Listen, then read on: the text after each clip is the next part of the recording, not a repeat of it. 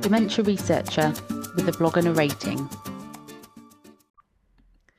Going on my own, being my own boss for my own new fellowship. I've recently realised that I am more my own boss than ever before. One of the main factors that has made this possible is my fellowship application. I feel incredibly privileged, but yet I'm not quite used to it yet. It feels a bit scary and a little bit like I've been set adrift and I might just get it wrong. I've spent quite a lot of time working this out recently, reflecting on all my boss-like skills and trying to work out that I actually do have a wonderful support structure in place. So I definitely don't need to panic, right? Well, before becoming an academic, I was employed as a speech and language therapist in the NHS. But before this, I also had other jobs, so bar work, a lot of different bar work. I taught a tiny bit of ice skating when I was younger.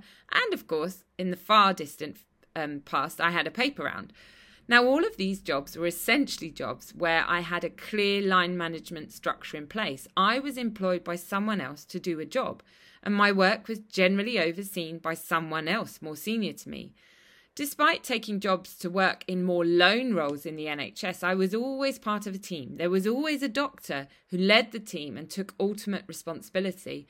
I decided what to do in my day-to-day work. I'd prioritise the interventions and plans directly with my clients. But if push came to shove, there was a medic or a manager or a supervisor that I could turn to get approval. Now, as a PhD student, life wasn't much different. In fact, it all worked quite well for me. I could be very independent and get on with my own work. Yet, I'd run plans and ideas past my supervisors. I had regular meetings where I'd save any decision-making to be discussed.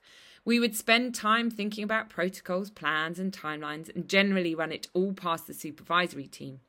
And of course, they took the last look at any manuscripts or chapters before being submitted for publications or for my final thesis. Does this lead me to thinking that perhaps I do not have the skills to make my own decisions? Perhaps. It feels a little scary to think that ultimately I am responsible for this rather large amount of money I've been given by the NIHR to spend on 5 years of research.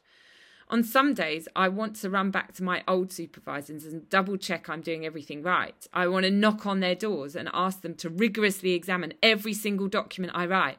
On the other hand, I'm excited that I'm leading this, and I must remind myself that I'm not on my own. That is what makes it so wonderful. Firstly, I have 4 wonderful mentors. Using them wisely will ensure I have all the feedback I need. I meet with them regularly, and each of them brings different expertise, wisdom, and knowledge to the study. They all have an overview of my Gantt chart, which I tend to flash before their eyes at some point in every meeting. So I know they'll be asking appropriate, critical, and useful questions to keep me on the straight and narrow.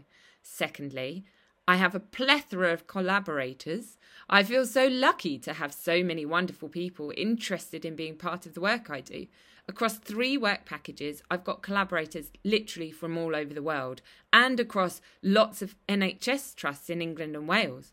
I'm learning from these collaborators. Indeed, many of them are teaching me the methodological process I will need to then jointly undertake the work with them.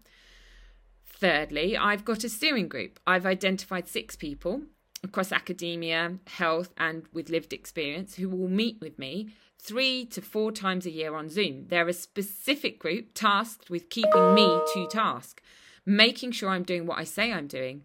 Rather like an executive board, I anticipate that this group will tell me quite directly if I am heading off piste. Fourthly, my patient and public involvement group are my guides. As people with dementia and their families, many of them have contributed to developing the research plans for my fellowship in the first place. My work is inspired by them, designed with them in mind, and hopefully refined by their advice to ensure it meets their needs.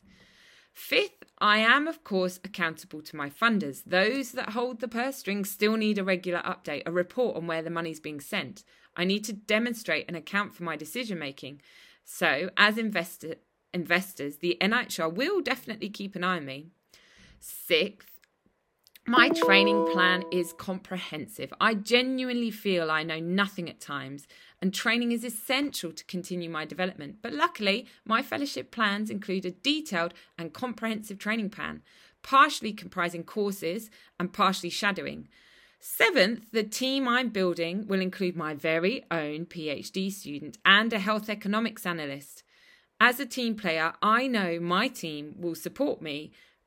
They will keep me on task. They will be part of my everyday monitoring and support network. The more I write, the more I know I am well supported. I've got a network of people I'm accountable to and will hold me to account. So being my own boss is looking more and more attractive and a lot less scary now. Thank you for listening. Join the Dementia Research bloggers and share your own views.